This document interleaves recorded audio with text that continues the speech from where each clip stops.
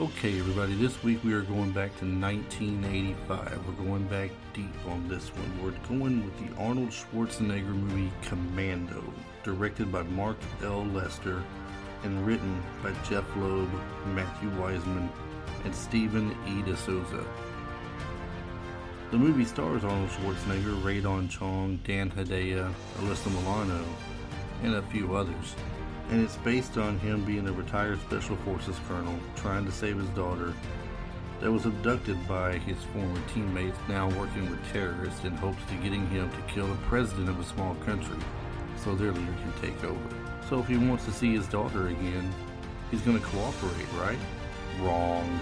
Great action flick, lots of one-liners, classic 80s action. This is one of my favorite Arnold Schwarzenegger movies that he's ever done. I hope you guys enjoy the show this week. Let me know what you think about it in the comments.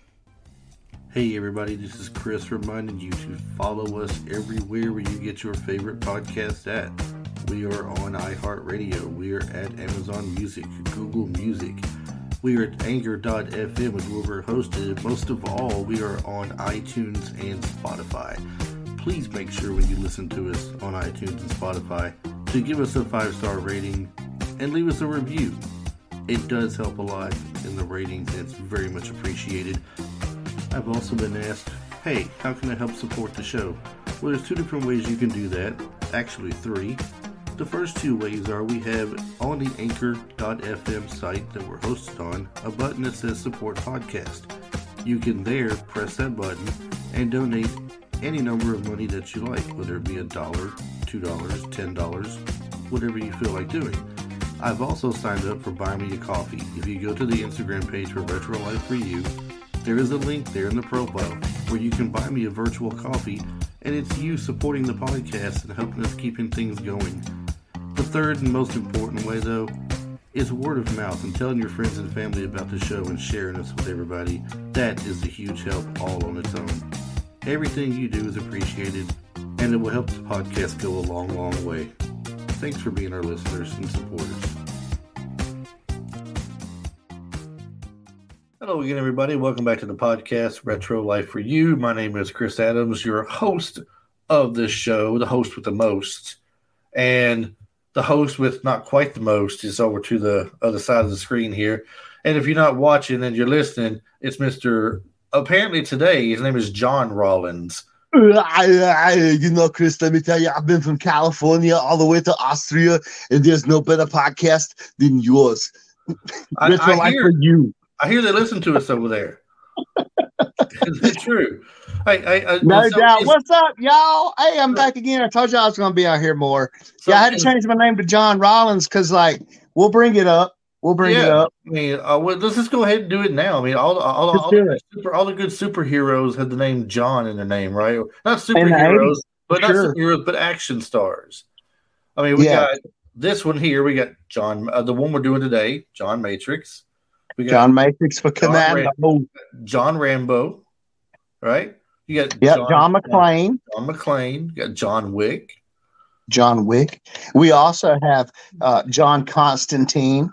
Yeah, I mean, it's always. So that's what I was wondering. See, I had sent Chris a voice message earlier today that I wonder if Keanu Reeves was an Arnold fan because he did Neo, which was in the Matrix, and then he was John Wick and John Constantine, which we have John Matrix today. See, it makes you think, don't it? Is there a little connection? Is there a 7 degrees of Keanu Reeves or something? Oh, it's 7 degrees of Arnold. Now we have to look up and see. Now we have to see how many movies that Keanu has won a Seiko in. Oh, is there a way that would they report that though? We don't know. Absolutely, man. Watch nerds know everything, bro. I'm not a watch nerd. I mean, look, check out this watch. Look at that. Pow. I'm not wearing one today, but I guarantee you I can do like this right here. I have this nice recliner. Y'all can't see unless you're on video. I have this nice recliner that has buttons on it where I can move my recliner in and out, and my headrest. It's got lights. It's got a USB charger on it. But I take the time to let that down. And look, I'm taking one step. And let me grab. Boom. And I just sat right back down. So that's one step away from me. Sitting back down. And here we have Timex. Here we have a blinged out Bulova, if you're in England. We've got a Citizen Eco Drive right here. And then we've got a Seiko Coutura Day Date Perpetual, which means you set the year on it. It works off leap years. Okay, this isn't a watch podcast, Chris. But for those not watching who can't see this, he is just demonstrating how much of a watch nerd he is. A little bit. Oh, and I've got my Galaxy watch that goes with my phone that's dead right there too. Yes. Well, today we'll be discussing a movie where a guy in the movie wears a pretty cool watch that does not make the noises that it looks like it does, according to the watch nerd here. Not. The watch it nerd is an has iconic educated. watch. Yeah, it is an iconic watch. An iconic watch, but the watch nerd here has informed me it does not make the beeping sounds when you do a countdown. Correct. And the Seiko, if y'all just Google the Seiko Arnie, I did request that Chris pull it up because I'm not in front of a computer at all right now, so I can't do any kind of research. I have to go off just what's in my brain, which means we're in trouble. So, but if you just Google Seiko Arnie, you'll find the watch that we're talking about, and it was actually first worn, and I am pulling this out of my brain, in a James Bond movie. I don't remember which one, but it was first worn by James Bond, and then Arnold picked it up. It's a Seiko 525. I forget dash blah blah blah. Bam! There's one of them. There are lots of different variations of this watch too. I mean, if you're watching the video later, you'll see this. The video, I'll put bits and pieces on YouTube. Maybe not the whole thing, but we'll see. Yeah.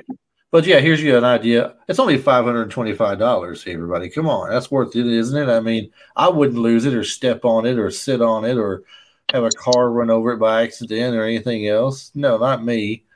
When you really get into watch collecting, that's a cheap watch. So glad I am not a watch collector.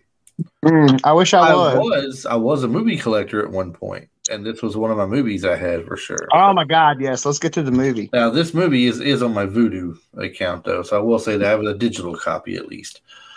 And this movie, we always start off at this area. I'll go and start as usual. Release date October 4th, 1985. One of the two best years, I think, in the 80s for movies was 84 and 85. A lot of people say those are the two best years, hands down, for movies all together. I mean, like all the movies throughout the year that come out, not just the year that, say, Top Gun came out or the year the Goonies come out or whatever. Nothing like that. Although the Goonies, I think, was 84. Well, another thing about this movie, too, particularly Commando, a lot of fans and a lot of critics consider this actually one of Arnold's best movies. They consider it, a lot of people, I just learned this week, a lot of people consider this actually his breakout role because, he's coming from Conan the Barbarian. He's coming from Predator. And, with the nearly comical gore and violence in this movie. This is without a doubt one of the most violent movies you will ever watch. Makes me wonder though. Let's see something. We're talking about where he came from and everything. Don't forget Cactus Jack and Hercules Comes to New York. I'm sure he'd like to forget it. That's the thing about doing an Arnold. If we're doing anything on Arnold, just about anything that we do on Arnold, I don't need a computer in front of me because I've been this has been my guy since I was a toddler, dude. Like Arnold is my guy. That's my hero. Like I grew up you know what I mean? I can nearly quote the entire Conan the Barbarian movie to you. I definitely know how you feel about this person. This I know. But let me tell you something. The movie Commando. All right. Before Commando, he had done, we talked about this when we did the All Things Arnold 1980s, right? Yes. The Jane Mansfield story. Yes. Conan the Barbarian, Conan the Destroyer. He was in a video for Girls School, Don't Call It Love, where he's a bodybuilder. Right. The Terminator. I thought the Mm-hmm. Terminator was more of a breakout movie for him than Commando, but as popular as Terminator was, Commando seemed like it really validated him and set him on fire because Terminator was big for him, and then he took a step Right. down to Red Sonja because he had to. He was obligated, and Yeah. then we got Commando.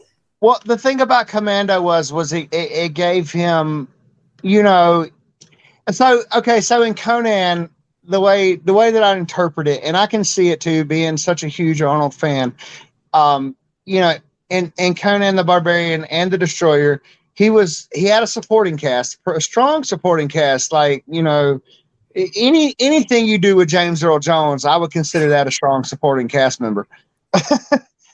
And you know, he was still kind of. It was more about his physique and his physicality than it was his acting.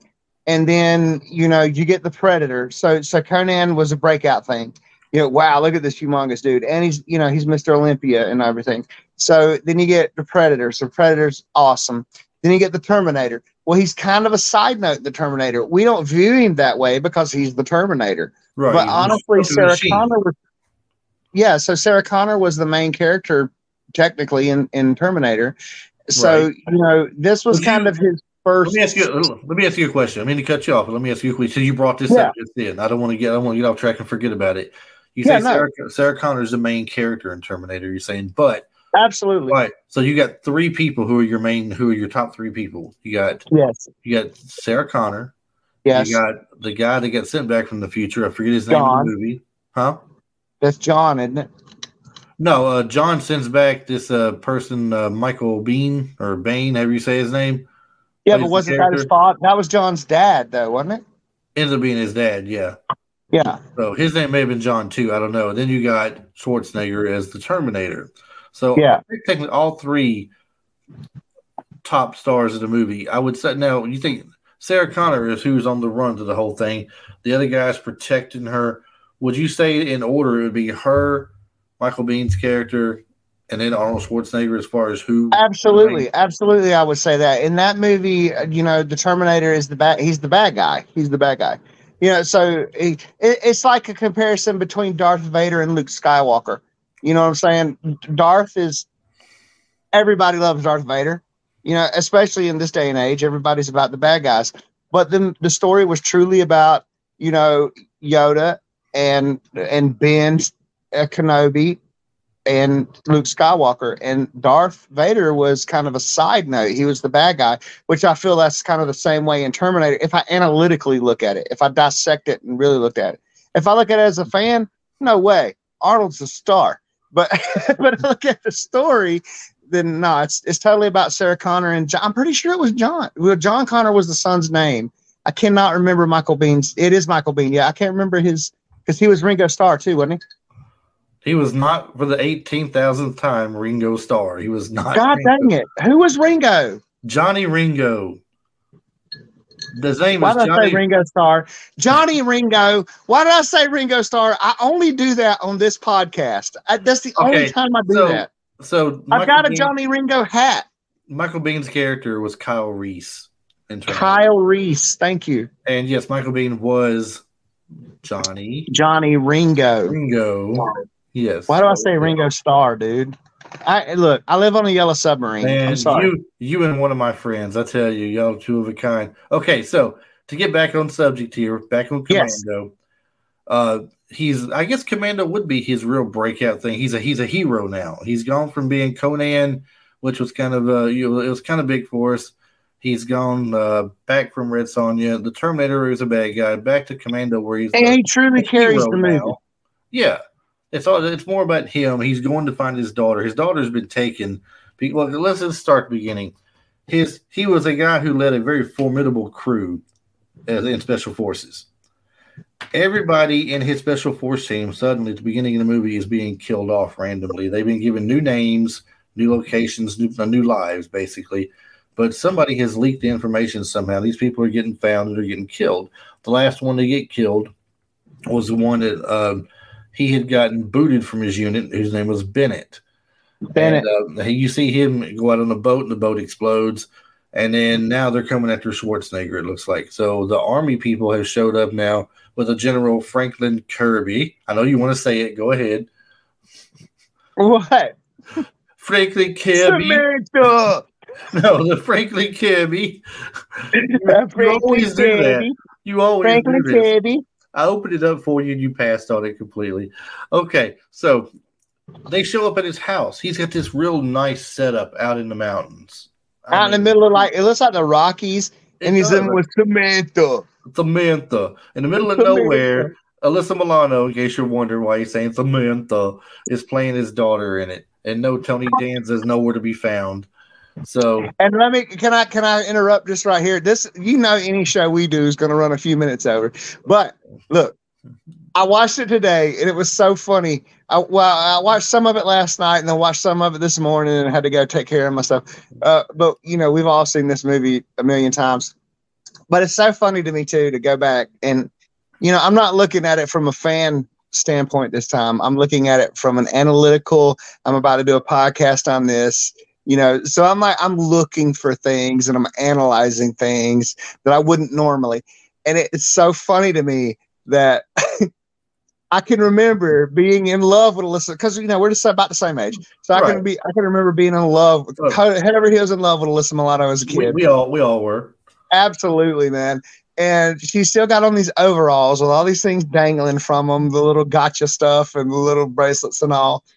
And what really was funny to me was she was dressed exactly like she would have been in Who's the Boss. That could have been an episode of Who's the Boss, so she wouldn't have visited her uncle. Could have been. Could have been. You never know, but definitely could have been. So what? It's out, like you said, in the mountains. Could be the Rockies or something. It's a real nice log cabin looking deal, set up. And he's got everything I guess he could want. He's got this shed out there with a giant gun safe in it, packed full of weapons. Right. And just a little setup too before this too. It goes through. It shows you some of his teammates being killed, like these guys on the back of the garbage truck, and they're like, "Oh man," because they showed up on the wrong day. Yeah. So he goes running to take his trash out. Me. I thought I was going to miss you. I thought you were going to miss me. He said, "Yeah, we won't. Don't worry, we won't." And then the Uzi come out. Full of lead. But what I love about this movie too is the buildup, the part that you're talking about. So while Chris is describing this home, and it is a dream home for sure. Oh yeah. They've got like the infinity pool off the back and everything. But what's hilarious to me is like, you see all these guys getting killed throughout the first, 10, 15 minutes of the movie. And then all of a sudden you see this chainsaw blade walking through the woods. Well, you just see a chainsaw blade. Oh yeah. That was almost my background. Yeah, right. Almost. And then it like pans out, and you see Arnold Schwarzenegger all oiled up and glistening with all his muscles, toting a whole ass tree through the forest. Just toting a whole tree. Somebody had to take that tree back. Okay. Oh my God. Look, and then they're getting ice cream and playing in the pool. It's silly but cute, Yeah, a little good father-daughter time in there. He's put his work in by getting his firewood for the month, it looks like. Yeah, and this is like 2 minutes of your movie too. We don't have all this hour-long setup like we do these days. This is 80s action. This is good literally stuff. If you include the buildup of his people, of his team getting killed off, we're literally at the 6 or 7 minute mark. Yeah, that's 80s action, baby. We get to the point. All the way up to him carrying this big log on his left shoulder and a chainsaw on the right hand. And then you see him and her feeding a deer, eating ice cream together in the closest local town, playing in the pool. They're inside eating lunch. She makes some sandwiches for him. And to give you an idea of how they are together, he's looking at their little heart thing she makes them on the refrigerator. He's like, "Oh, I love you too," And yeah. He picks up her little magazine. She's looking at with music stuff in it. He goes, it took me like a several times. What was it? Tiger Beat. It was called Tiger Beat. My cousin had it. Right, but that's not the one he had, though. This was like... Yeah, no, that ain't the same one. So, and it took me several times of watching the movie when I was younger before it finally hit me what he was saying, because it's Arnold, and his accent's kind of thick sometimes. And what he's saying is, why don't they just get it over with and call him Girl George and take away all the confusion? And he's talking about Boy George. Call him Girl George. And she's like, "That's so old, Dad." they get this really good relationship together. Basically, it's like he wouldn't do anything. He would do anything for her, and she'd do anything for him. And so It's so funny to me too that that's 1985, and yes, we're addressing that kind of topic in 1985. We had Boy George, come on, chameleon, right. in 1985, and that's so old school. But And anyway, and then Arnold, he really did want to hurt him. It sounds like. Do you really want to hurt me? yeah, So we got them talking. All of a sudden, he perks up and looks out the window like he can hear something or see something. And before you know it, a helicopter is circling around. It's General Kirby coming down there, and he's coming out to basically warn him about how his crew's getting killed off, and he's afraid he's next. And so Arnold gets upset, says, "We was going to make a normal life here. This is supposed to be good for us." And he said, "Don't worry, we'll make sure we get to them before they even get close to you." He's going to go talk to some people. Right in the meantime, he's leaving 2 people behind with him. He says, "Are right, they good?" And he says, "Yeah, they're great, but they're nowhere near as good as what you were." So he says, right, "Okay." So when he flies off, it's like no time when he flies off. You got to wonder in movie time how they followed him up there without being seen and got where yeah. they were, That's because they about to were up bring me there to in no time after that's about seeing to him bring me go. to something too of subtleties from our 80s, 70s, 80s, 90s movies that we don't recognize, things that we don't understand, um, what they were telling us that are actually very true. Continue, and I'll bust back in about that. What? About About what? how the things that they showed us. I say, so you were talking about the people that followed them up and Oh the 2 yeah. guys that were left there. There was a moment. Okay, so just to pick up where Chris just left off. So it's nearly as soon as the helicopter gets out of sight, uh, Arnold like perks up and notices again, like a deer. What's that? He grabs what's Alyssa's name? It's I want to say it's Sarah, but it's not because we're talking about Sarah Connor. I But anyway, don't know. I he don't know grabs if her. they gave her a name or not. And let's see, her name in the movie is I said it a million times. Jenny.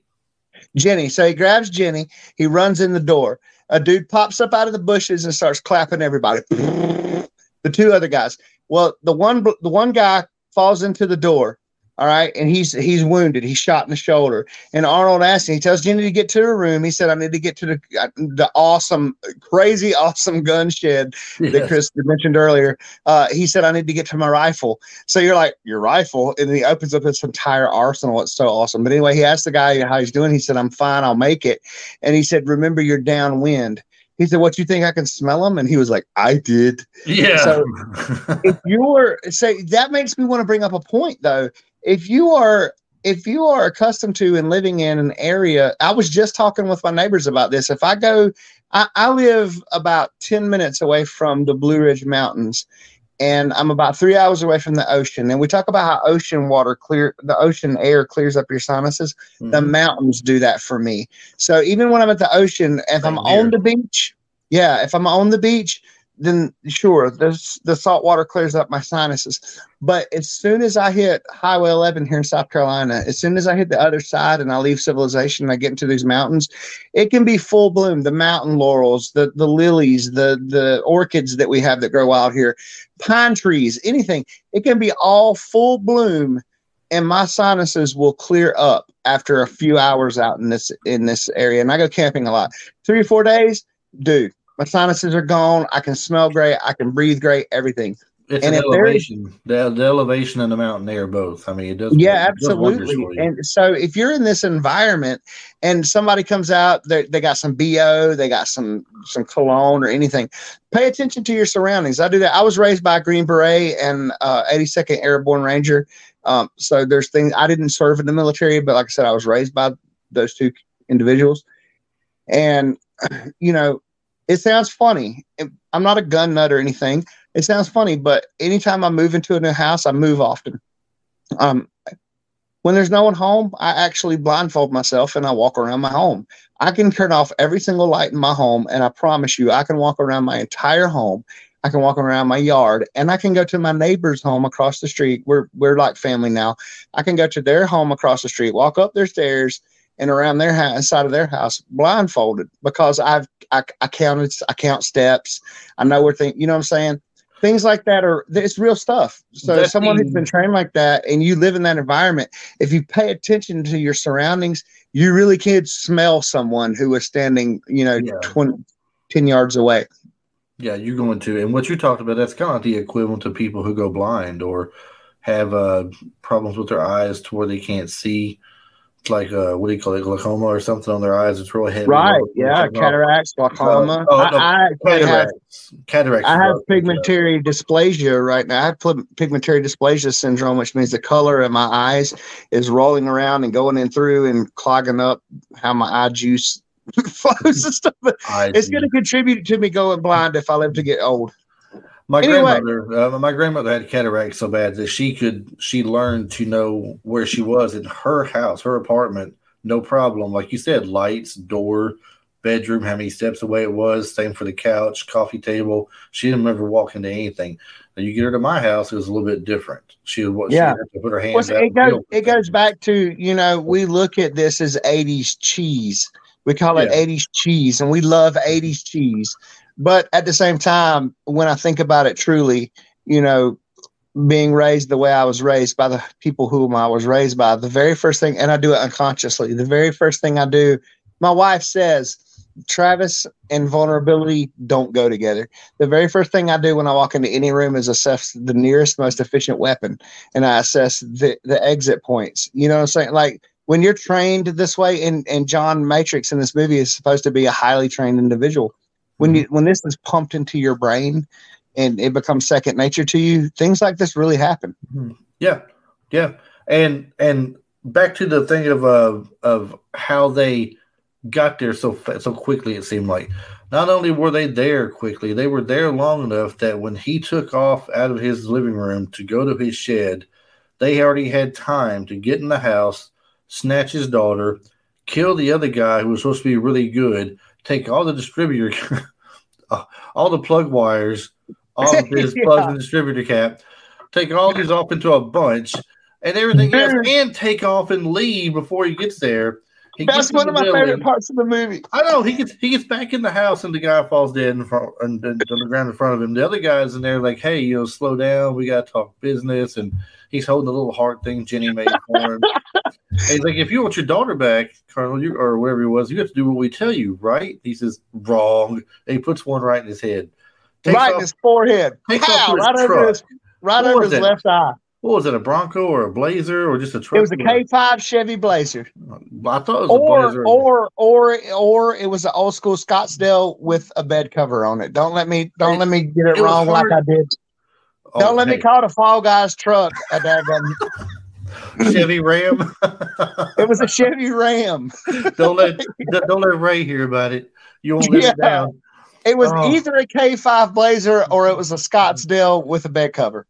It was hard to tell which for sure. He was so fast, but he takes off when he's seen they made a mess of his cables. He says, "Forget it," and starts pushing the vehicle and jumps in and it's going. Well, it really wasn't one much of a hill, really. Not but still, I pushed a Buick LeSabre up a driveway. I was a juvenile delinquent, and I pushed a Buick LeSabre up a driveway, and let me tell you, that was no small feat. I'm sure those are big cars. He pushes when he goes over the edge. He jumps in the vehicle and he's coming down at him. And the guy Bill Duke is in it as well. He was in Predator with him as well, And he says, "The idiot's coming at us. He's got no brakes." And the road apparently winds like a snake. Switchbacks. Go all the way like this, going down the mountain. So he keeps crossing the road in front of them as he's going down the hill until eventually it looks like he's about to hit one of them. And I guess they put on their brakes and he misses and goes over into the thing flips. So they apparently, I guess they didn't plan on taking him to start with, just the daughter. But since this happened and he starts fighting them, they have to take him as well. All of a sudden, out of his past, Bennett shows up. He's the one behind it all, it looks like. And he shoots him with a tranquilizer dart. So they get him back to this place. Dan Hedaya is the next one he sees. He's in a room with people. Dan Hedaya. For those of y'all that don't know, this is Nick from Cheers. Yes, exactly. It was so hard. Carla, so this moment that Chris is talking about, this is where the movie, like as an adult, where I am in life right now with all my life experience, watching this movie, analyzing this movie. Here's the disconnect. This is where I disconnected from this movie. So I've got Nick from Cheers, who is Carla's husband. Was he her first husband? I believe so, yes. I believe he was her first husband. If y'all know Cheers, if y'all listen to this show, then you know Cheers. So we got Nick from Cheers, and then Bennett. So I started analyzing Bennett, and I remember being a kid watching this. Like, how in the world is Bennett fighting him? Like, this dude's got a beer belly. Hey, listen. Let me go ahead and say that. Don't underestimate no dudes with no beer bellies, though. Yeah, Chuck Liddell. Hey, but anyway, Bennett has this black cutoff sleeve T-shirt with a wire. It's like a mesh tank top over it. I guess it's supposed to look like chainmail or something. Yeah, it's almost like chainmail. I was gonna say it's supposed to make him look tough, but like, I mean, honestly, I'm not trying to make jokes here. I was really thinking this earlier. I was like, why does this dude really giving off some serious homosexual vibes here? You know what I mean? Like, I mean, that's how I felt. So I'm like, so Bennett is the ultimate baddie in the movie. Hold on. Are you saying he looks like he just walked out of the Blue Oyster Club? Maybe that or the Bear Cave. I don't know. Dun, dun, dun. It's something about him that just makes me not believe that he is a good enough. He is not a good enough bad guy to face Arnold in this movie. That is my singular flaw with the movie. I'm okay with Nick being the big baddie because he's the guy calling the shots. So you don't have to be an awesome BA.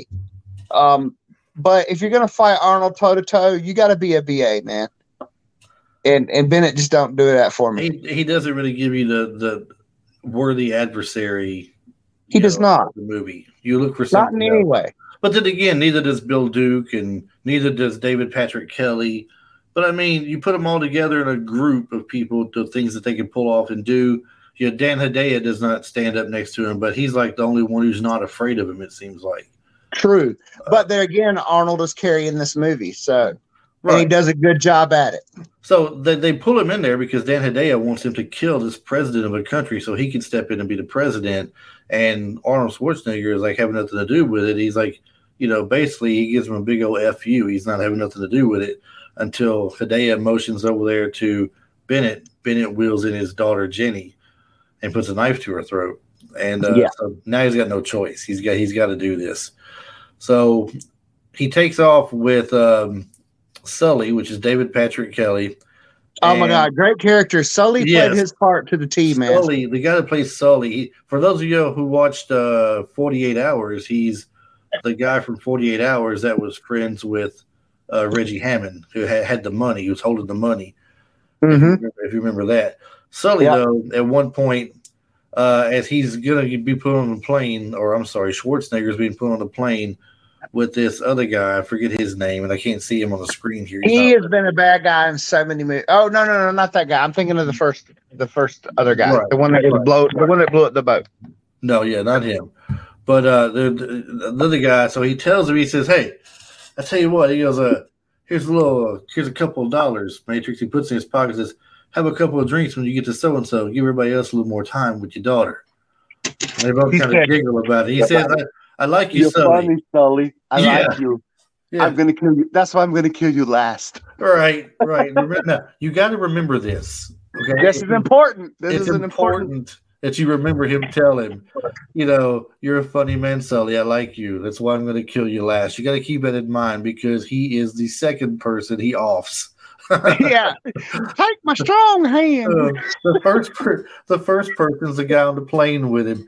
He takes it, he puts an elbow to his face and breaks his neck. Now, why the people in front of them did not feel the commotion is beyond me. But it was that single hit. He elbowed him, which knocked him out, and then he just kind of did a quick snap his neck. Think about how hard he snapped back into the seats in that elbow and how hard he smacked. Yeah, that was a big one. They had to feel something, but no one noticed a thing. Yeah, but I've been on quite a few planes, and people don't really pay attention to that. I know it's just weird to me. So the stewardess comes back, and he's already got a blanket on him and a pillow behind his head and his hat over his face. He says, "Do me a friend, do me a favor, don't disturb my friend. He's dead tired." This movie, this movie probably has more one-liners in it than all of Schwarzenegger's Oh my movies God! put together. And before he got on the plane, he looked at Bennett and said, "I'll be back." Yes, he did. He did. That's a little throwback to some Terminator. I'll be back. So we got him on the plane. He gets off the plane by crawling down. He's walking as it's taking off, and the stewardess is like, "Sir, you can't be up." He's like, "I'm air sick." Just Right. not even the air yet. So he goes back to where he can get back in the cargo area where the wheels have let down. He's crawled out onto a wheel and he's up. Something if you guys, to interrupt real quick, we already said this is going to go over, but to interrupt real quick, look, when y'all notice when he first opens up the door to the cargo area, there's a Doberman Pinscher who's barking right in his face and he jumps back. So what tripped me out though was you could see how far the animal training has come nowadays. See, this is what's fun about watching these old movies too versus newer stuff, is how things have come along, not just in CGI, but in how we shoot things and how, like animal training, for instance, which is what I'm actually talking about. As he walks by that crate, that Doberman never stops looking straight ahead. It doesn't follow him like a normal dog would. It keeps barking at the door. So it's like whatever's in front of that dog to keep him to his trainer cue to keep him barking in that direction. That dog is trained in on that area and barking right there. Yes. I just thought that was something that stood out to me. Yes. And he fall. I don't know how many feet he's in the air he's at when he's on the wheel out there, but he sees some watery area with high grass in it, high weeds, and he drops off to land in those swampy area there. Now I don't know if that would have cushioned him enough to really not keep him from getting hurt, but we are in the movies. We understand this. It's all for entertainment. He takes off running back across the airfield. I forget now once he's in there. Oh. I guess he sees Sully getting into the car, and that's when he goes to Radon Chong, and enter Radon Chong in the picture. All right, she plays the role of Cindy. She's a stewardess herself, and Sully has taken a liking to her already. He's hit on her several times. So Arnold and Radon Chong, for anyone who doesn't know, Radon Chong is actually Tommy Chong from Cheech and Chong fame's daughter, and she is in the new remake, which I need to start watching. I haven't watched it. I love Anne Rice is probably my fourth favorite author. The new remake of Interview with a Vampire series, Radon Chong is in 4 episodes as I forgot her name and I can't look it up right now. But she's in 4 episodes of that, and she has been working consistently. Every year, it's almost like she does a paycheck movie or TV series or something.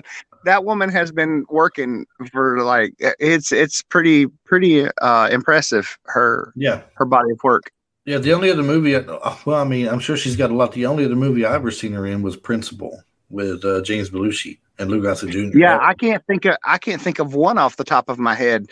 I just looked her up on IMDb. Yeah, she's worked nearly every single year since the 70s, really. Yeah. So the funny thing is that he enlists her help. Basically, he rips out her car seat in the passenger seat and tosses it aside so he can sit in there more comfortably. Right, that was awesome. It tells her to follow that guy. He needs her to follow that guy. He's got his daughter and all this other stuff and everything. And she said, "I knew you were going to say that." yeah, and so he does. She does. They follow him, and he tells her, "I need you to just go get his attention and act like you'd like him and all this stuff. Then I'll get him. And I'll take care of the rest from there. Right? I'll do it. I'll take care of everything." Well, she doesn't want to do it. She thinks he's just a creep that's taking her, kidnapped her or something. So she tips off a security guard in the mall where he's at, and the cops. Which obviously is no problem for Arnie. Right, and the security guards on the radio cracks me up. We can't say what he says on the show, but he's like, he needs some help. Suspect is standing on there by the elevator. He's 6 foot, whatever, green shirt. And Arnold's what? He's my height. Isn't in real life, Arnold isn't but like 5'10", 5'9", 5'11". He's not 6 foot tall. Off the top he's like my height. Let's see how tall, because now you got me wondering. No, Arnold is short, dude. I remember that being a big joke. I know Stallone is short. Arnold's 6'2". Oh, is he really? Yeah, 6'2", weighs I thought he in was like 5'11". dude, 6'2", weighs in at 235. Okay, that's a big dude. Then. Oh, I'm sorry. 235 pounds. And then it says he don't scare me. I don't know what that means with that. Anyway, 6'2". Okay. He don't scare me. He'll leave, but don't worry, he'll be back. So Sully ends up seeing him out there where he's fighting the security guards, and she realizes now she's messed up and done wrong because of the way he's acting. He tries to get to Sully best he can. He's in a phone booth trying to call and tip off the bad guys. He yanks the phone booth he's in out of the wall and flips it over his shoulders like a fireman carry flip onto the other side of the ground. Fights off more guards. Takes off, still chasing Sully. Swings from like Tarzan from a vine from a long balloon hanging from a ceiling. no way that holds his weight as he's swinging across. It was just I'm right. It was an aired up balloon going all the way across. He tears it in half or something. Yeah, but we are talking about Turbo Man. We're talking about Turbo Man. But this is way before Turbo Man was considered to be a Turbo Man. And so, bottom line, he ends up chasing him on the road in the car chase. He's got Radon Chong's car again. She runs out the front of the building and cuts him off, and she goes, you wait, you can't leave without me. How dare you leave without me? And you did this and you did that, and blah, blah. Are you even going to tell me what's going on? He's like, No. So they chase him down. They finally get to Sully. The conversation he has with him, he's holding him by one hand. But the car chase, though. Wait a minute. We're skipping the car chase, bro. Yeah, well, I know. It's like he hits him with a car a couple of times. The car chase was nice, though. I feel like for the time, like the car chase was on par with some Bond car chasing. It was a great car chase, no doubt. I mean, it was a good car chase. Yeah, it was, and to the point to where he knocked him over on his side, and then he rammed her into a telephone pole. Right, it was a Porsche, and it was very funny in the movie because it's like this one part with the Porsche with let's see here. Where'd it go? The yellow Porsche is damaged in the side collision with the red convertible, but when Matrix flips it back upright and drives off in it, the side is completely undamaged. I can't wait till we do Smokey and the Bandit. I got so many car bloopers for you on that one. Right. It's like nothing had happened to this at all. But he's got Sully, and he's holding him over this cliff. Now, in the movie, you can so obviously see a wire holding him up in the background. Right. He's asking where Coke is. Very well. Yeah, he's asking where Coke is. He's like, he asked him where Jenny was. And he's like, I don't know, but Coke knows. He'll tell you. He's like, but he won't. He says, why not? He says, because I already know. And he dangles the keys at him. Yeah. He's like, hey, Sully, do you remember when I told you I promised I'd kill you last? Wait. We're skipping a part, though. We're skipping one hilarious part to me. Where he tells him it's his weak arm. Yes, it's like we all know how big Arnold is, right? Yeah, and he's like, you better tell me, hey, Sully, this is my weak arm. Yeah. I'm holding it with my little hand. right. And he's like, do you remember what I promised? I said I would kill you last. He says, that's right, Matrix. That's right. You did. He goes, that's right. I lied. But what's best on it, what really tops it off, is he goes back to the car and the girl, she's all about business now, right? She's calling people. Calling people, but listen, she's calling people by first name, like she's known them for years. What'd you do with Sully? John. I let him go. Yeah. What'd you do to Sully? Yeah, all right, exactly. Like she's known Sully the murderer for years. Right. But what you're leading up to, though, is great, too, because we left out the fact that, so in the convertible, they hit a telephone pole and, like, crunched the whole front end of the telephone pole. Like, the whole front end of the red car is, just scrunched around this telephone pole. It's a convertible.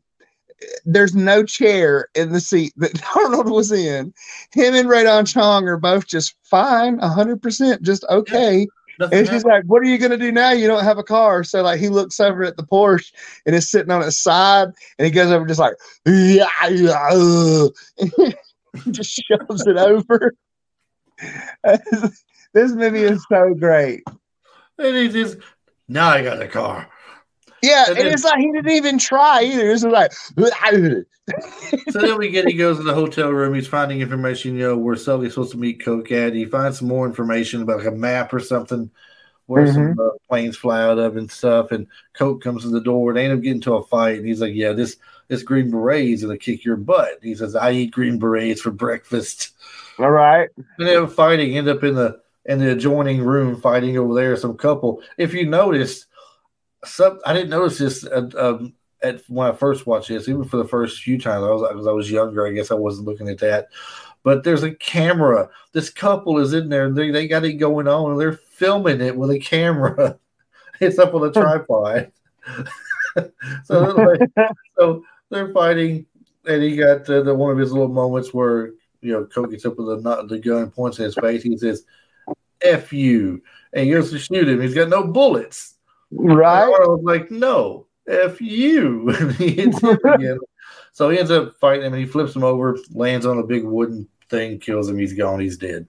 They take Coke's car now. Two things here. That makes me wonder. So it never tells us what Spec Ops John Matrix was. So it makes me think he has to be Delta Force, because Delta Force is the only thing that you had at the time that was above and beyond 82nd Airborne and Special Forces.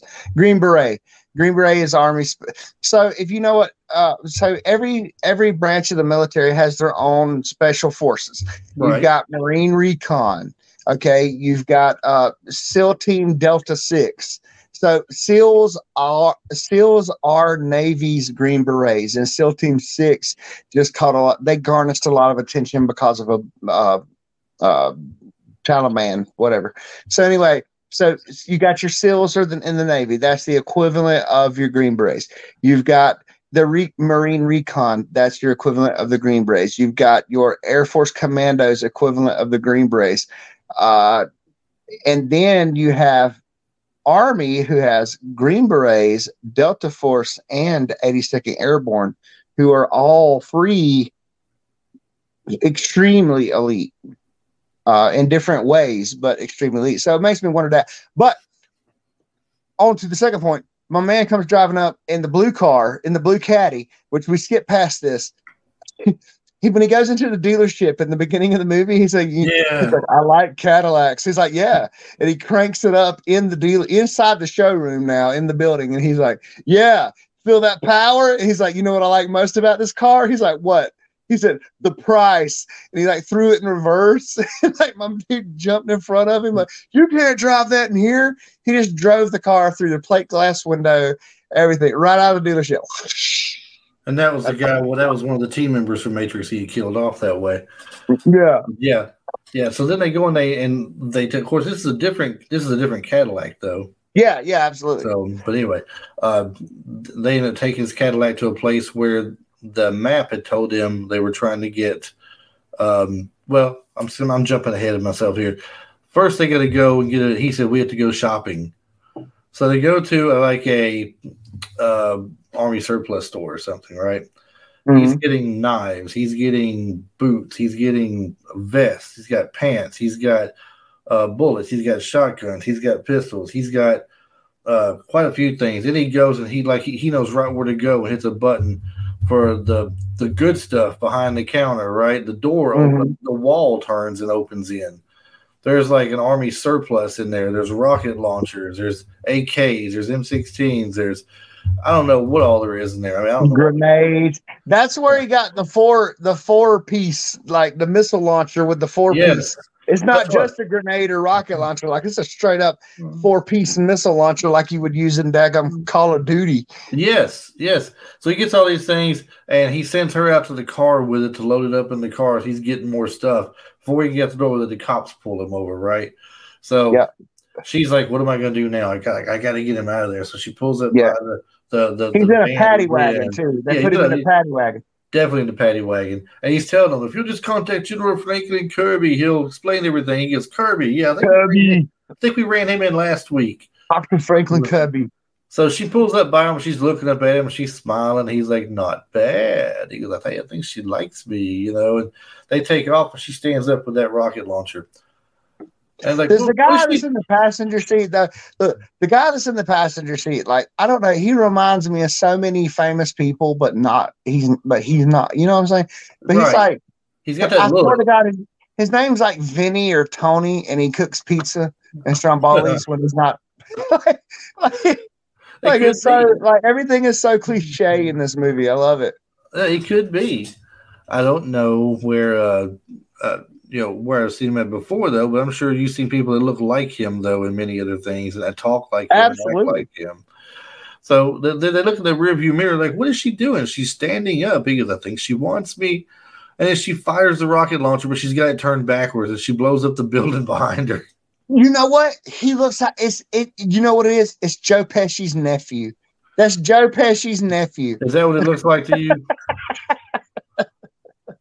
Speaking of, look, listen, you make that notice right there. Somebody making little comments about the movie in the trivia facts said Vernon Wells described his look as Freddie Mercury on steroids. You're picturing it now, aren't you? Yeah, no doubt. That's crazy. It's so crazy.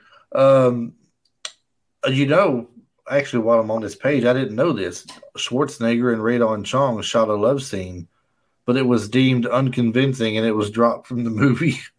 Well, that's funny because I remember this movie when I was a child on VHS, seeing Radon Chong kind of naked. I mean, I'm not trying to be weird here. I'm just saying, like, I remember that distinctly. I mean, it stands out, right? Yeah. Mark Lester really wanted Arnold Schwarzenegger to dangle David Patrick Kelly over the edge without any help. Arnold said, "Are you crazy?" So they used a crane to hang Sully off the cliff. I can see that because while he was strong, that the way he was holding him, dude, the way that use your delts and your lats. And to dangle someone even of that size, Sully wasn't a big guy. No. And, we're talking Mr. Olympia here. But to hold someone straight out like that by one ankle. Right. That's not safe, bro. No, it's not safe at all. Even if it's Arnold. Even if it was Brock Lesnar, you know what I'm saying? Like, it don't matter who it is. That's not a good look. No, because those are muscles that you're using your trapezius muscles, which is the ones that go from your neck to your shoulder. You're using your deltoids, which are your shoulder muscle, and your lats, which are your back muscle.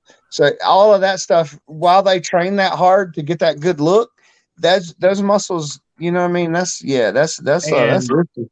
And all these muscles he just listed, everybody, I lost a long time ago. Now I've got in its place this thing called fat, and it is holding the muscle area in place in case they ever want to come back, though. There you go. But it's fun to get it, though.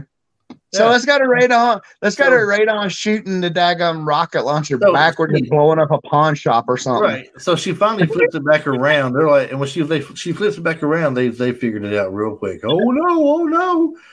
And she shoots it. Well, when she shoots it, they're apparently not as far away from her as it looked like to begin with. I guess it's true. Objects in the mirror do look further away.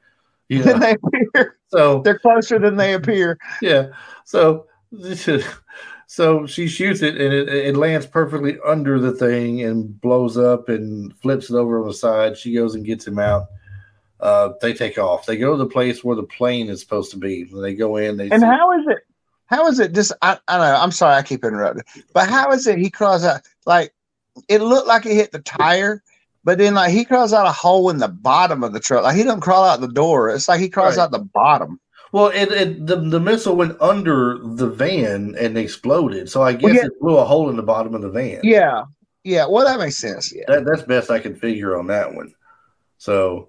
But anyway, they go ahead and she gets him. They get back in the car and they go someplace where they've got they got planes, and they sneak in and they see this one map where it's going to a certain place, and I guess he recognizes the coordinates or something. He's known this place before or something like that. And she has actually been getting her pilot's license, so she's going to fly this plane. As it turns out, it's one of the amphibious planes. And she says, "It's not a plane; it's like a boat on wheels." He's like, "Well, get in and start paddling. We got to go." So these people come up. Of course, they've been spotted. So we start getting machine gun fire again, and he ultimately ends up taking them out, but not before. He goes into the plane because the plane won't start and smacks the console a couple of times. And it says, "Fly or die." And there it goes, I love this movie, dude.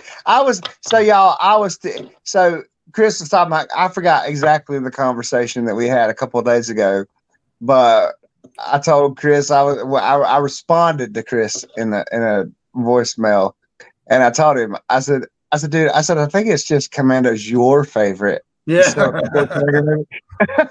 but like after watching it, I forgot. I forgot because there are works that he's done that overshadow it for me. But I forgot how truly awesome this movie really is. This movie is awesome. It really is it's a classic, dude. This movie is legendary, 100%. I just had this conversation with somebody earlier. I did a different podcast earlier, and it'll be out before this one, so you'll already know about it. It's Red Dawn. I talked about Red Dawn with somebody, and I said, there's some movies that...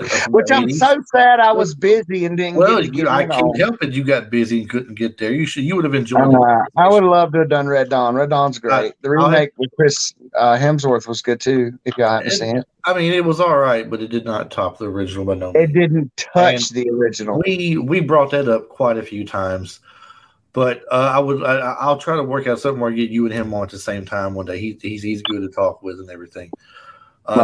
So, but I brought it up and I said only certain movies from the 80s will I rewatch hundreds of times, and I do it because of the story along with it. I mean, you just don't want to watch a movie because they blow stuff up all day. You want something. So there's a good story behind this. He's retired. His team got killed. Someone comes and get him, steals his daughter. They want him to do something. He doesn't. He has to go rescue his daughter. All this, keep in mind, takes place in an 11-hour window. Right. Well, let me rephrase it. No. From the time the plane was supposed to land and the other guy was supposed to call the big bad back, Nick from Cheers. But from the time he leaves the plane, it was an 11-hour flight. Yes, by the time he leaves the plane, that's supposed to be all in an 11-hour window. There was a few hours beforehand where they called him and took him and all that good stuff. That's where the Seiko, when they zoomed in on it, was going. Doot, yes. Doot, that the watch does not do. I'm upset now. The watch does it. It's not worth $600 no more. Before when it counted down with noise, I was considering the $600 fee, but no more. So where did we leave off at? Oh my God. They're at the plane area. They're taking off with the plane. Yeah, they're taking off in the biplane. Why? All right. So we get to where they land the plane. Before we do that, cameo in the movie, Bill Paxton.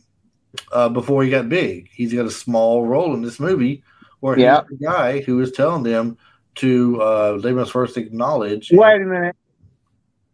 What year was Weird Science filmed?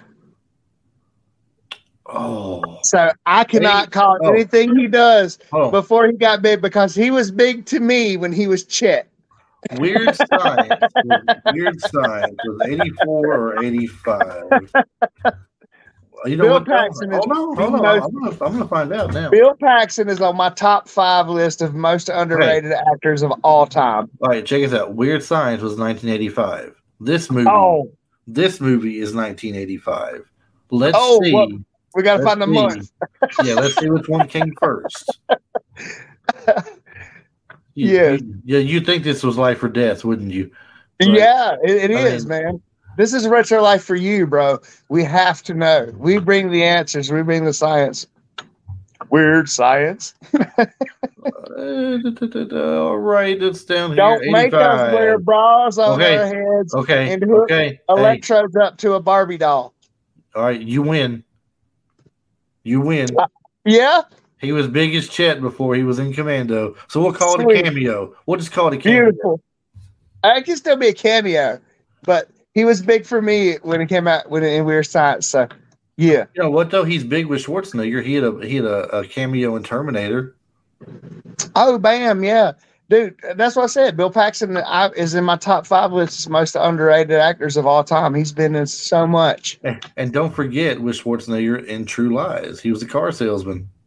Yeah. He was also in one of my favorite older vampire movies. I think it was called After Dark or Before Dark. Near Dark. Near Dark. Thank you. Near Dark. He played a vampire in Near Dark. It was great. Yeah, Bill Paxton was in quite a few things, but I mean, it's just funny how he had that small part as the guy telling him that when Chet was kind of big, but he wasn't in a lot of the movie though. It was mostly yeah. When you say Bill Paxton, I nerd out. I get what you're saying though. So past that, they're landing the plane where they want to be, where they need to be at. Okay, and he put on all of his damn football. I thought this was unnecessary when I first saw the movie, but then I understood why when he hit the beach. So we get Arnold getting out of the big amphibious plane in a Speedo. Okay. You get this big muscular looking guy, big broad shoulders, giant arms, legs all bulging out, and he's got this little tiny Speedo. He looked like Arnold Smurf, but he wasn't blue. Yeah. Because they get all this little white diaper they got on, is all they wear, And here he is with this one little dark Speedo on. So he man, hey, I'm way more chill than you, dog. What are you wearing? What am I wearing? What are you Kimono, wearing? dog. Kimono, dog. Look at here, no hair. Makes me more aerodynamic when I fight. Is that it? That's why he shaves his underarms. Oh, we can't have Travis on much anymore. I tell you, he's gotten out of control, people. He's gotten out of control. That's right. So we're on the beach. He's got his football paint on. Yeah, Super Bowl. But hold on. You can't go that far yet. My bad. He paddles up to the beach, and this scene right here, this scene is what makes John Matrix better than John Rambo 8 days a week. Okay. Whoa! I said it. That is a heavy statement. Oh, no, that is a heavy statement. I said it. I will back it up. I will die by it. I say it again. John Matrix versus John Rambo. Really? Because look, the man that surprises me. And this is why he is so bad. Okay. Yeah, this is a real reaction video and audio here because I am blown away that this man just said that John Matrix would kick John Rambo's. No, I didn't say that. I said John Matrix is better than John Rambo in the sense of what he's doing right now. Better than what he's doing right now. Because listen, he is suiting up. We'll say he's suiting up. He's got some pants on. He's lacing up these big boots he's got on. He puts his vest on. Of course, he's got no shirt, but just the vest. But on the vest, it holds several grenades and pistols and shells and everything else. He puts this fake ass survival knife. This paint across his head and everything across his face. Nobody's carrying that griddle. I can believe John Rambo's survival knife better than I can John Matrix's. He's got that Jockey Lot $15 survival knife with the compass and the wire saw in the back. I had one. Don't knock it. I had one. So he's got this thing. He's got this. I don't know what gun this is. If you could see my screen right now, this is. Did they make AUGs back then? This is him behind me right there. Where he's all. Look at all that stuff he's got on that vest right there. Look at all that. Okay. Yeah. He's got that gun. The gun is slung over his shoulder with his right arm. He's posing right now. All right. He's got pose going on. That was my loadout. That was my loadout and domination on Call of Duty 3. Think about this though. In Rambo First Blood Part 2, his whole get up is where he just sit there and I don't know what, tightens up his boot or something. He puts a bandana on his forehead and puts a pendant on, a little jade pendant for luck. This guy is putting everything. I know this ain't that podcast, but you know what that jade pendant meant. I know what it meant. That was all he needed. But then that jade pendant didn't shoot half the army when he came up against either. True. But that's why there's so many there's so many Chuck Norris jokes. Like, Chuck Norris once urinated in the gas tank of a semi truck, and that semi truck is now known as Optimus Prime. you know. But you don't hear. You know why there's not many jokes about Bruce Lee? Why? Because Bruce Lee ain't no joke, dog. That's right. That is correct. So it's kind of the same comparison. That's right. Okay. I'm sorry. That's fine. That's fine. See, you are just trying to find an opportunity to shoot down my theory that the badness that is Arnold Schwarzenegger right now in this movie at this point is not legit. This is legit. It's totally legit. And see, I'm shooting it down. Though. While Schwarzenegger, if I'm going for my greatest action hero of all time, it's totally Arnie. Arnie is my dude. But John Matrix versus John Rambo, damn. Do you know in past podcasts that we have done, the Schwarzenegger podcast episodes we have done have outdone. I know you're the Stallone guy. I'm the Arnold guy. I know. The Stallone guy. That's the bad thing. I like a lot. How are we in different chairs tonight? I like a lot more of Stallone's movies, but when it comes to the character that I'm thinking is portrayed to be the most baddest guy in the world in their movie, they did a better job of portraying Matrix as unbeatable than they did Rambo. I think Matrix may win out of all of Arnold's characters too, honestly. And to top it off, he's got the best one-liners. Yes, he really absolutely. does. He gets I don't know. If you watch The Last Action Hero, I don't care who hates on it. Oh my gosh. Rubber baby buggy bumpers. I never was big on that movie. It's all right, but I love that movie. You put Arnold in anything, I'm going to watch it and love it. He's blowing up buildings now. He's machine gunning his way through. He sees this big gate, picks up the rocket launcher. He's got 2 shots left in it. Throws it on his shoulder. Here's a Jeep behind him. Turns around, shoots the Jeep, blows it up. Turns back around, blows his way through the big giant door. How did he blow up 3 or 4 buildings though? When did he? It never showed him setting the C4. Yes, or anything. It did. He was going around setting these little devices up against the buildings.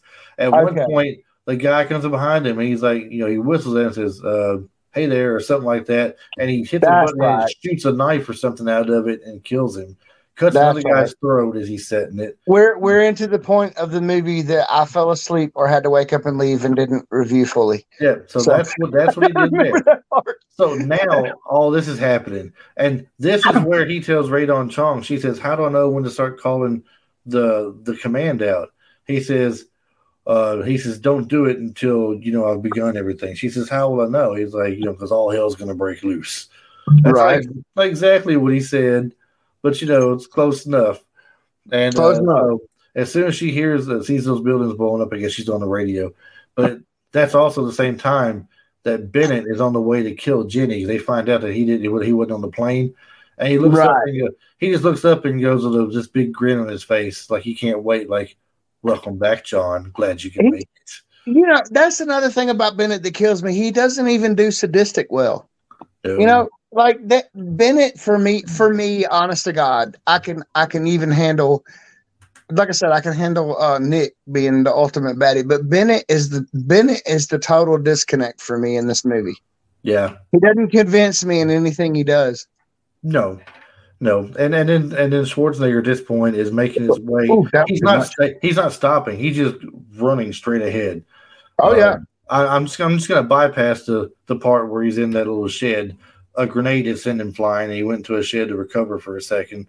Of course, he makes it back out with a little creativity, we'll say, and he makes his way to the mansion finally, where he knows Jenny's probably being held. That's where Dan Hedaya's character is at. She had escaped from the room they hid her in. She got the doorknob off and pried some of the wood off one of the windows. They boarded up her windows, and she's taken off running. And so Bennett takes off after her. He sees where she goes. She had just gotten out of the window, and Schwarzenegger has come into the house, and Bennett's now gone, so he can't fight him just yet. But Dan Hedaya and some of his henchmen are there, and he ends up fighting them for a little bit. What he does to Hedaya, he unloads 4 shots from the shotgun on him. Yeah, that brings me to another point. I got lots of points on this one. Let's see. This brings me to point number 97. Right. That brings me to point number 742. Is it not amazing how Arnold, in every action movie I've ever seen, Arnold is the king at this. I don't care if he grabs a gun off of a helicopter, an M16, whatever that thing is in the picture. Dude, this dude, like you can kind of see his muscles bouncing, but this dude is a human tripod for projectile weaponry. Like he does not, dude, he's so locked in and just like, I know they're shooting blanks, but at the same time, they're still shooting 125 gram blanks. That's a kickback, bro. And he's like holding this stuff one-handed, fully extended, just, and he's barely moving. It's like, okay, I understand this is 7-time. Yeah, because Lee Haney broke his record. Yeah, his 7-time Mr. Olympia. But I mean, good grief. This is like, that is, I don't know how many of y'all out here shot guns, but I mean, dude, and the Mossberg that the pump that you're talking about him shooting, I believe it's a Mossberg. Dude, I don't care if you put low brass bird shot in that. That's got some kick, bro. And he's like, it doesn't phase him. Mm-mm. Even if it's blanks. That amazes me about him in these movies. Like his stature is unbelievable. And you see at one point when he's exchanging gunfire with Dan Hedaya, he's got an M16 in his right hand, he's got a pistol in the left hand, standing behind this statue going left or right, like what's he going to shoot? Then he just unloads the M16 with his right hand only, all the way down this glass doors, trailing him, trying to shoot him. But yeah, for those of y'all that don't think that's impressive, go ahead and go buy some blank shots. Buy the lightest brass you can buy. Well, just Google it. You'll understand what it means. Buy the lightest loads you can buy, load them into one of these weapons, and fire it. And you will understand how impressive this is. Absolutely. Well, we're pretty much at the end. I mean, the movie at this point. He finds where Jenny is. He hears her voice. She hears him. Bennett jumps out and grabs her before she knows it, and as Schwarzenegger's coming around the corner, he catches a bullet in the arm. And this is where it starts to get good between the two of him and Bennett. Right. So, they're in the basement or something, right? And Jenny's like, Daddy? Yeah, they're like this basement of some sort. There's a boiler room down there, too. Yeah. For some reason, whatever they're doing. And she's like, so after he shoots him, he's like, John, how's your arm, John? Go ahead and stick your head out, John, and I'll make it quick. He goes, oh, why don't you come over here? He says, yeah, I'll pass. I know what's waiting for me if I get over there, basically. So he steps out in the most awesome way and pulls the knife out. And it's got the knife in front of him. He's like, what are you doing, Bennett? He goes, you don't want to shoot me. You don't want to hurt the girl. You don't want to shoot me. You want to put the knife in me. He goes, you want to see the life going from my eyes. Have one arm, Bennett. I only have one arm. You can beat me. And then he tells him, what does he tell him? What does he tell him there at the end of the little come on? Game? He says, come on. Right, I don't know. He said, throw away something. But I remember him saying, I only have one arm. You can beat me. Right. But he tells him he's got the knife up there in front of him, still twisting the knife, letting the light reflect off of it. Like he's trying to mesmerize him with it. And he goes, don't deprive yourself of some pleasure, Bennett. He goes, come on, let's party.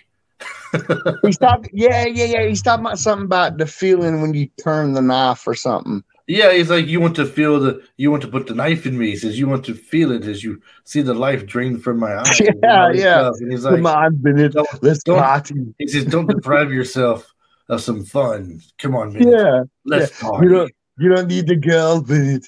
Let's party. See, now that's another thing too. Like he started talking to Bennett like, okay, so see, this is to me, like, even though this is 80s cheese and the writers probably weren't this deep on it, he even said he stops addressing or referring to Jenny as his daughter or his love or whatever, you know what I'm saying? Like he said, you don't need the girl.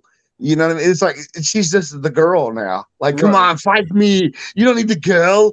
It's like she doesn't matter anymore. You know what I mean? The psychology is playing on Bennett in that point. You know, that's what I'm saying. That is deep though, because now he's like, maybe she don't mean as much to him as he thought she did or something. It's not. Yeah, I wonder. It makes me wonder if the writers were thinking on that kind of level. It could be. It could be. It's a very good point because. that makes you think at that point is like, she's just a girl. Let her go. You don't need a girl. It's not like he's being serious saying, please let Jenny go. Let my Jenny go. Or let my daughter go. Or, you know what I mean? It's almost like, him. And in the movie, it seems like, too, it's like, even when Bennett lets Jenny go, he really he doesn't say anything to her. He kind of, as I remember it, he doesn't even kind of give her a second glance. He just goes straight in on Bennett. So it's like kind of like a thing where it's like, and that's hearkening. That's levels, man. It's levels to stuff that you can get to analytical on. That's hearkening back to that soldier training, that machine training that our military puts into people like that. That, my daughter's safe now, but I still have to take care of you. So he doesn't even give Jenny, that I remember, he doesn't even give Jenny a second glance. Jenny takes off running, and he goes straight in on Bennett, like just honed in, laser focus. Right, and they're fighting with the knives. There's levels to the psychology here, even though it's an 80s cheese action movie. Mm-hmm. Yeah. So they go straight into the knife fight. They have a little bit of, both into losing their knives at one point. They're fist fighting now, and they fall over a rail down toward the bottom where she's no longer an immediate threat in any immediate danger because they're now down toward the bottom. What's funny to me? The pot-bellied dude with no muscles. I mean, he's a big guy, okay? But the pot-bellied dude, Bennett, with no muscles is telling John, who's absolutely ripped, like, you're getting old, John. You're getting old. You lost a step, John. What in the world, man? John. Like, this dude is ripped. Like, he's talking about, you're getting old, John. You're getting old. You're a dead man, John. Oh, my God. So then he goes and lays into him. What gets me at this point is Arnold is shot after shot after shot after shot, knocks him into a high voltage thing where you think this is going to be it. This is it. The Bennett is into the high voltage. He's screaming bloody murder. Electricity's flowing, coursing through his body. Then he pops off of it, and he starts. This is where he's like, "You're getting old, John." Boom, boom. I'm enjoying this, John. And he's more, and he goes, "You're a dead man, John." So when then Matrix unloads on him and sends him flying, and now Bennett, he's bleeding from the nose pretty bad, and he's hurting, and he lands right next to the gun, and he picks up the gun. He says, "I'm not going to shoot you between the eyes. I'm going to shoot you between the balls." Before he can do it, if you're watching the video, you can see my little ticker going across the bottom here. The biggest one-liner of the movie: Schwarzenegger yanks a pipe off the wall and slings it. And throws it like a spear. One of the best death scenes ever. Right through his chest, and steam is coming out the back end. And all he says is, "Let out some steam, Bennett." Yeah. But that was one of the best. That was one of the best death scenes to me too, though, ever. Yeah. Like, this pipe has still got all the steam blowing up. Yes. But now we get father looking up at daughter, daughter looking down at father. They're both happy and grinning again. Things are all right in the world. He's carrying her in his left arm down the beach through the place where he'd killed everybody. There's some more psychology, bro. How did you just go through all of this as like 85? So that makes Alyssa Milano 85. I was 5. So that makes Alyssa Milano maybe 3 or 4 years older than me. How old was she? 10? Like, I don't know. Not even that old. Was she your age? Was she 10 or 11? When was she born, you mean? Yeah, 1985. So, when was she born? Well, let me find out. I know I was born. You're 78, right? I was born in 73. Oh, 73. Oh, you got a few years on me. Yeah, I got a few years on you for sure. No, I was born in 80. Well, maybe you're closer to her age than me. Oh, I'm definitely closer to her age, I think. So are you saying?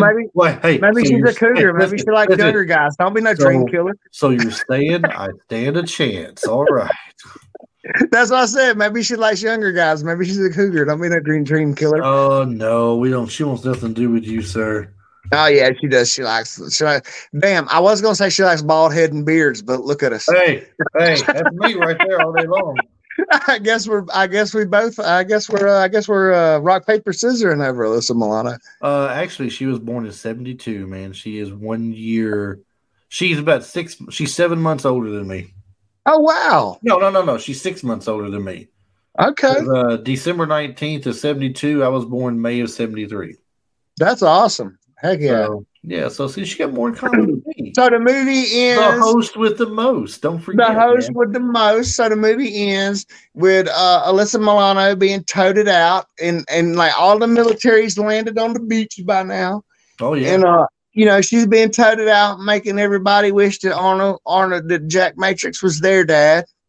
Just like John Matrix, sir. John Matrix. Did I say Jack? You did. I was thinking of Jack Skellington. I know Jack was nimble and Jack was quick, but yeah, he didn't jack up over this mistake. I was really thinking of Jack Skellington because, like, I would love Jack Skellington to be my dad. That's who I was thinking of, probably. No idea who you're talking about. Jack Skellington? You don't, dude. Have you never seen Nightmare Before Christmas? No.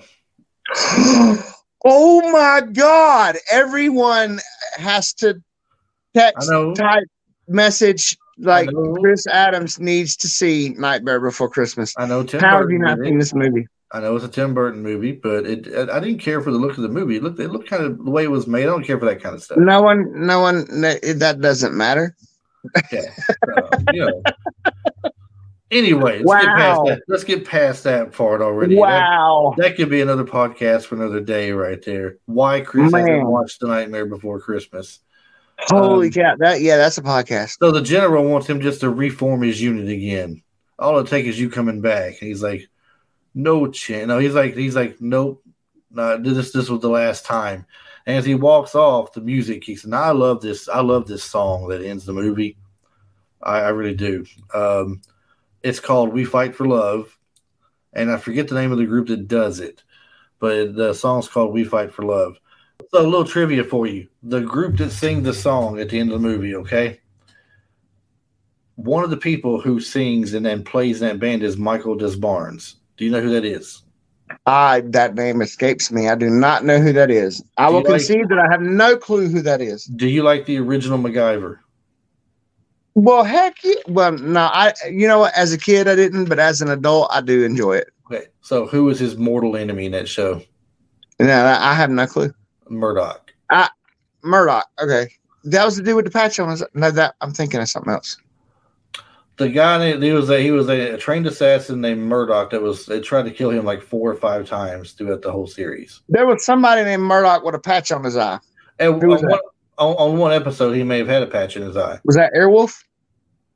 Oh, well, in Airwolf, there was someone with a patch over their eye for sure, too, yeah. I don't know what his name was, though. My parents watched MacGyver a fair bit, but when it was on, I didn't get into it. I appreciate it these days, but back then, at my age, I hated MacGyver. It wasn't enough, to me, it wasn't enough action at the time. Just because of my age. Well, it was the guy that played his mortal enemy, Murdoch. Basically, he's in the, and he's also in. Do you remember? And he was the singer for this song. You're saying he was the singer? He's one of the singers, I think, and plays instruments. Do you remember Under Siege with Seagal? Absolutely. Do you remember the guy on the submarine who tells Gary Busey's character that they've done something and we can't submerge? Yes. That's him. Okay. That is him. Under Siege is one of my favorite movies from back then too. Absolutely, I love when Gary Busey has eyes. I look like I need a psychological evaluation. Do you? And Tommy was like, "No, not at all." Half dressed like a woman. In the scene, if y'all have listened, if y'all are still with us, if y'all have listened for. I know Chris has got to edit this thing, but if y'all have listened for an hour and 20 minutes or so, y'all have to go back. If you're watching this movie or you're going to watch this movie, you need to pay attention or go back and rewind. How in the hell does Arnold get so sweaty from the moment he gets from the moment he's in the car parking garage to the moment he goes in the mall? Like, he's completely dry. And then when he goes in the mall, it's like they took a gallon of baby oil and dumped it on his head. Did you notice that? Yes. What happened? Did they have the heat turned up in the elevator? That must be it. That must be it. Do you remember I told you we were going to skip the part of the shed? It was like, okay, here come the muscle shots. Bring in the baby oil. Yes, that's why they do that. You know that. Wrestlers I do know why too. they do it. Yeah, I know exactly why they do it. But it was just funny to me how it was like one moment this dude was like, it was like normal. And then like the next moment he's glistening and shiny all over. Now, do you remember the part about the shed that I skipped over? I didn't talk about much. What? Well, I mean, I remember where he's hurt and he goes in and makes his way out of it at the end where he's blowing things up. Yeah. So during the scene of the shed, do you remember he cuts the one soldier's arm off? Yes.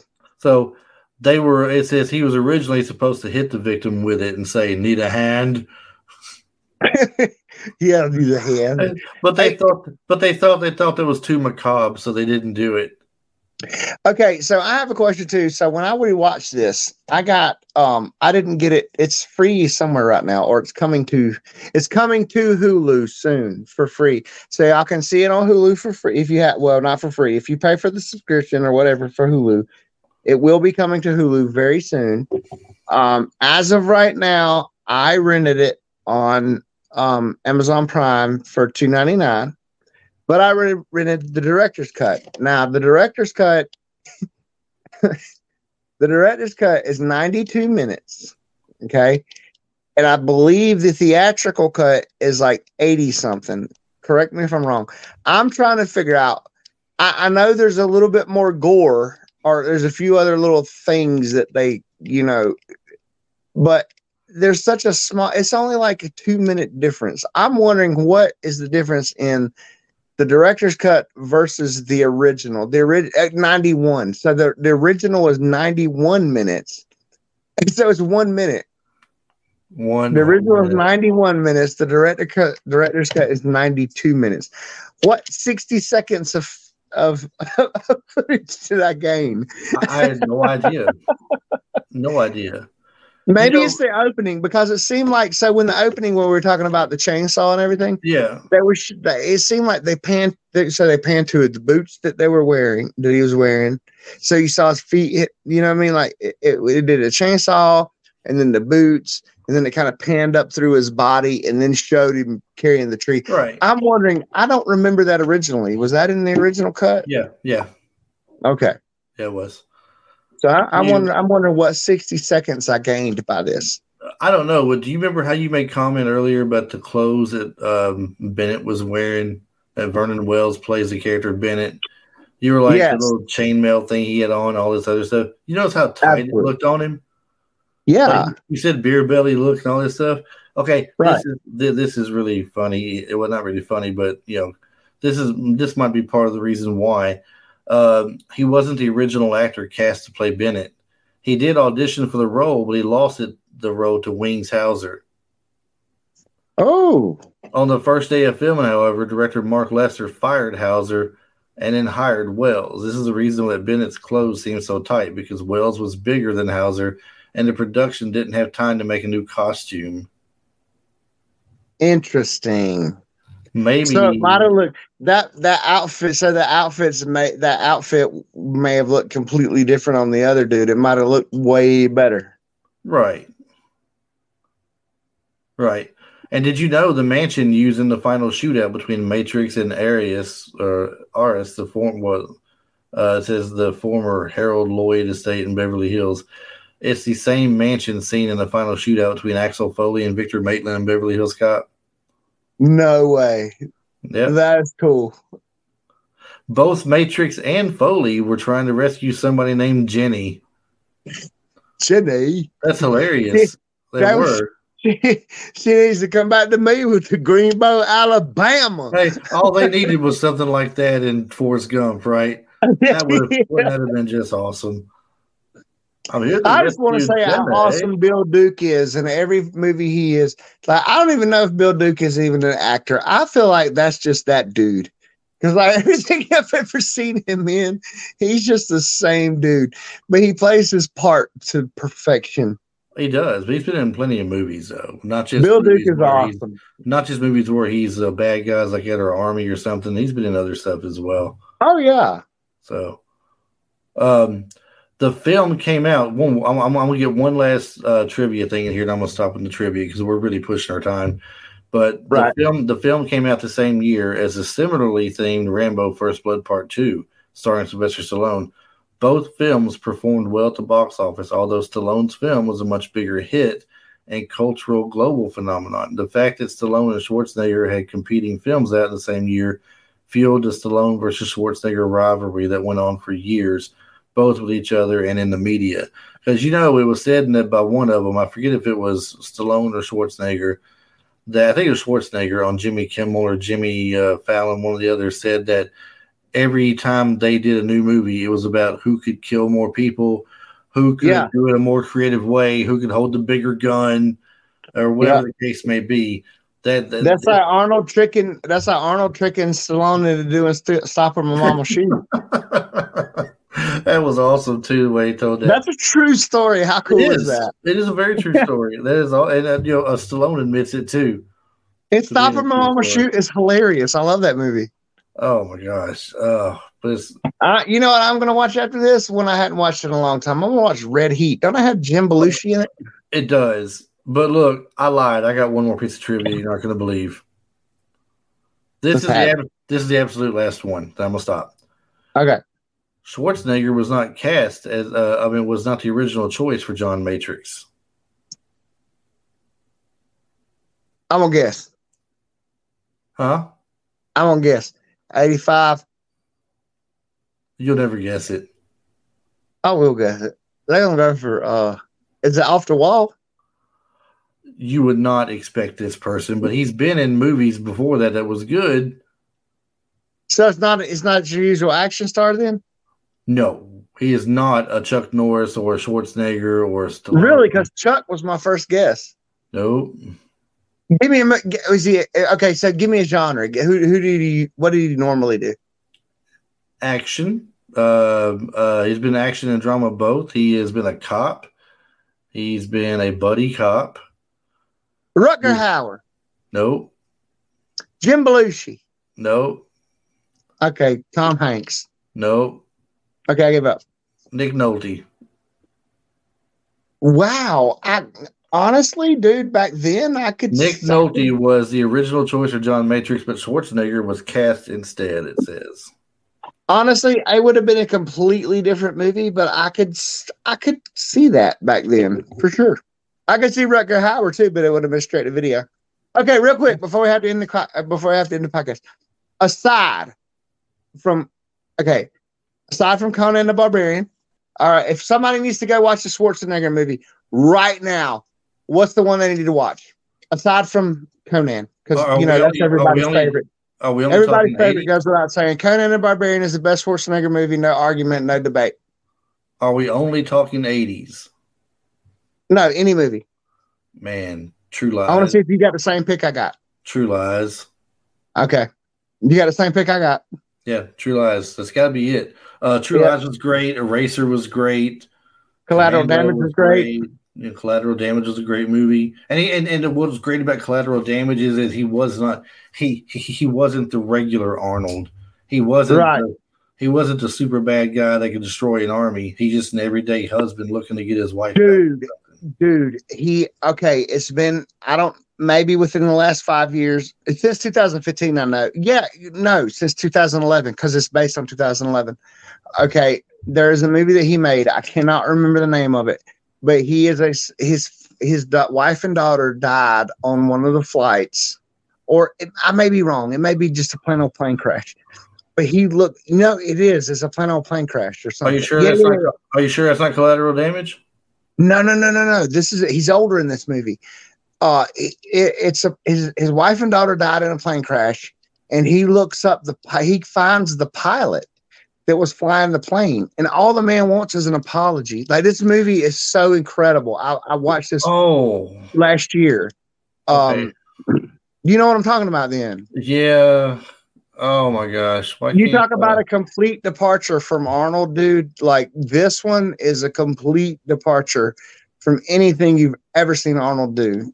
To me, it's so amazing, and I cannot remember the name of it. It saved my life. Aftermath. It's called Aftermath. Look it up. Is that it? I'm trying to see. I don't see Aftermath in here. It's when he was older, you said, right? Yeah. 2017. 2017. He's trying to invent an air traffic controller. Is an air traffic controller, not the pilot. Yeah, there is. He made two planes crash together. He plays a character called Roman. Yes, that movie is incredible. And another departure is, even though it's still kind of actiony, I've only seen it once, but Copland, Last Stand. Copland was Arnold. Last Stand is the sheriff of a town. Yeah, Last Stand. So Last Stand was great too. Yeah. And Copland is Sylvester Stallone, isn't it? Right, I think so. All right. So if y'all need to go watch one movie with Arnold in it right now, we both vote True Lies. True Lies. It's hands down True Lies. Got to be. Yeah. Well, I think that's a good way to end it then. We did good with that. We had a great time talking about Commando. It's such a fun movie. We probably could have, truthfully, the way me and you go, we could have talked another half hour on Commando easy. I guarantee it. But, I mean, it's such a fun movie. Really and truly, there ain't a movie Travis and I don't watch and we don't find fun and can talk about forever. Right. We're doing Running Man. In the Arnold series, we're doing Running Man next. I wanted to do Running Man tonight, but I did not want to do it because I just listened to an episode of a different show that did Running Man just the other day. So I didn't want to do that and put it out. It was so close to when this particular show did their. Okay, fine. We'll do a Junior and Twins combo. We're going to do Junior and Twins combo because Junior with a 10-foot pole. No, Junior was awesome. No. No. But both movies have him and Danny DeVito. I am pulling rank on this one. No. You're not touching Junior? We are not doing Junior. Never. That movie was so terrible. We'll do Stop or My Mom Will Shoot before we do Junior. What about Rhinestone? We'll do Rhinestone next. Oh, I can get away with Rhinestone a lot easier than I could Junior. Oh my God! Hey Junior, hey, you know what Junior is? That's the rhinestone for Arnold Schwarzenegger. For real, seriously, that's the one movie of his I honestly didn't like. So that being said, I'm about to tell the people where they can find us at. Normally, you can find Travis stuck at work because he's hardly ever here anymore. True story. Other than that, you can. I'm building airplanes, y'all. I'm protecting the world. He's building airplanes. Let's give him some credit here. But Arnold to jump out of. That's right. But I can't even say it now. He's right. He builds airplanes for a living. Arnold Schwarzenegger does not jump out of them. Don't let him fool you. But he does. He does stay really busy, unfortunately. He couldn't even fit in the F-16, I'm sure. I'm sure he couldn't. But what's that he's in True Lies? What's that plane he lands on and gets in? Oh, no, those come out. That's a C-130. There you go. Well, C-130s are in a lot of movies. I don't know if that's a C-130 that you're talking about, but the C-130s, the Hercules, just Google C-130 Hercules. They're incredible. The Ghost Rider, two of those planes would remodel the entire Atlanta. Like they would pick a city. Two C-130 J series Ghost Rider that will remodel any town in the world. Wow. I don't know if that's what he was in or not, but he was in some kind of plane. He did fit in the cockpit of something, we'll say. So C-130s have been around for many, many, many, many years. The Ghost Rider is just the newest block. I'm sorry, I'm giving away too much information. They're going to fire you. They're going to be like, giving away trade secrets. Dude, you can go so just real quick. I'm sorry. I know we're trying to get out of here, but look, there's an overlook at my place of employment to where you, Chris, or anyone listening, you can go to it. You can pull out your cell phone. You can take pictures of planes.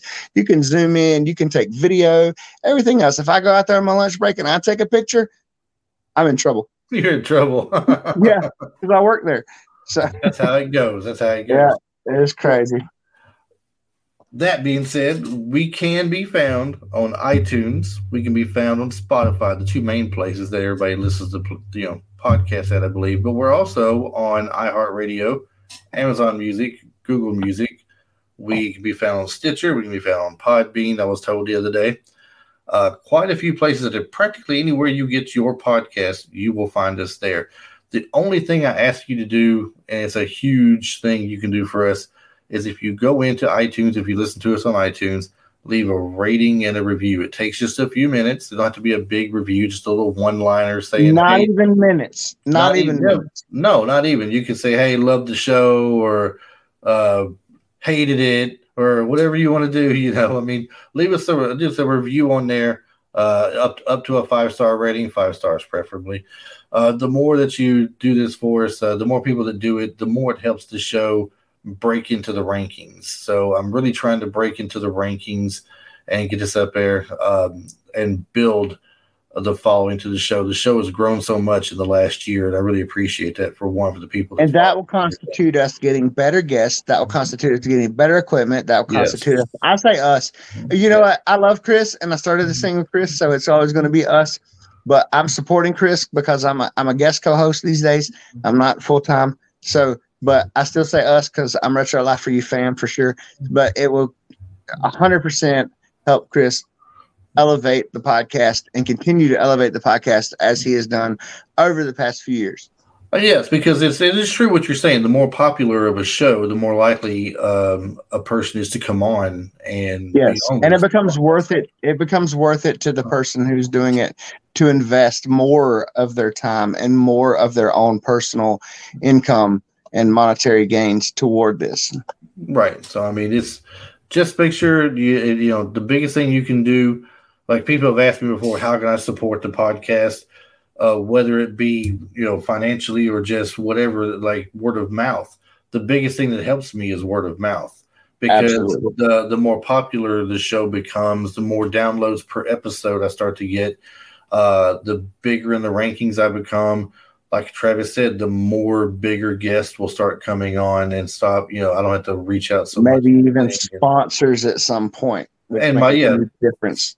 Yeah, sponsors will make a huge difference, and I wouldn't be paying out of pocket for the hosting and everything and stuff. So that would make a huge difference. But the biggest thing is that word of mouth deal, and those ratings and reviews, they help the most. If you want to do the other route, if you go to anchor.fm, or if you go to my profile on Instagram, there's 2 different ways. Anchor.fm has something that says support the podcast.